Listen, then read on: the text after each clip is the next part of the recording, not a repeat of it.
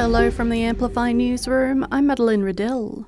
Police have now deemed a house fire extinguished in Moncrieff on Sunday night as suspicious. The house on Dulcie Holland Crescent was alight by around 9 p.m. on the night. They're calling for anyone who saw anything suspicious in the lead up to the fire to get in touch. Meanwhile, the Housing Australia Future Fund could be passed in the Senate before the week is out. Legislation is being resurrected there after it failed to get up earlier this year and is expected to pass with the help from the Greens. PM Anthony Albanese telling Parliament a lot of people are looking for a place to live across the country, and this bill is an important step to making it happen. It will see homes built for frontline workers, for veterans. It will fix up housing in remote and regional communities.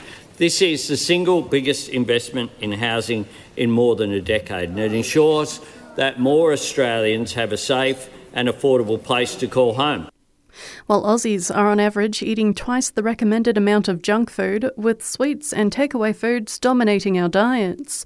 The CSIRO has released its Healthy Diet Score report, also finding just 1 in 5 of us are eating enough vegetables. Construction workers have the poorest diets, according to the study, while retirees and those in the fitness industry are the healthiest eaters.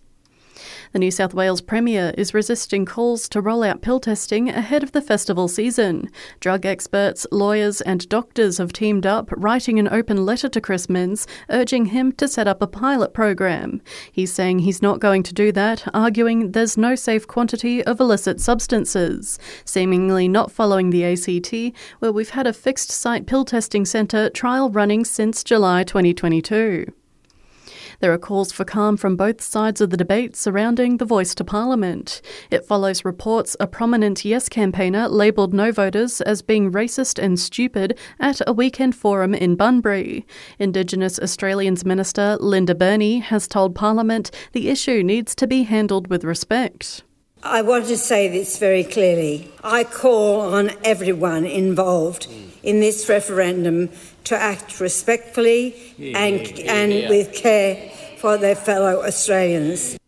And Amy Schumer has been accused of cyberbullying Nicole Kidman after posting a photo of the Aussie actress on Insta. Schumer's story included a photo of Kidman sitting at the US Open, implying she looked like a robot. After copping backlash, the comedian doubled down on the situation, replying, "I want to apologise and that she will ask the cast of that 70s show to write letters advocating for her forgiveness." And that's the latest from the Canberra newsroom this Tuesday. Check back again tomorrow morning for our next update.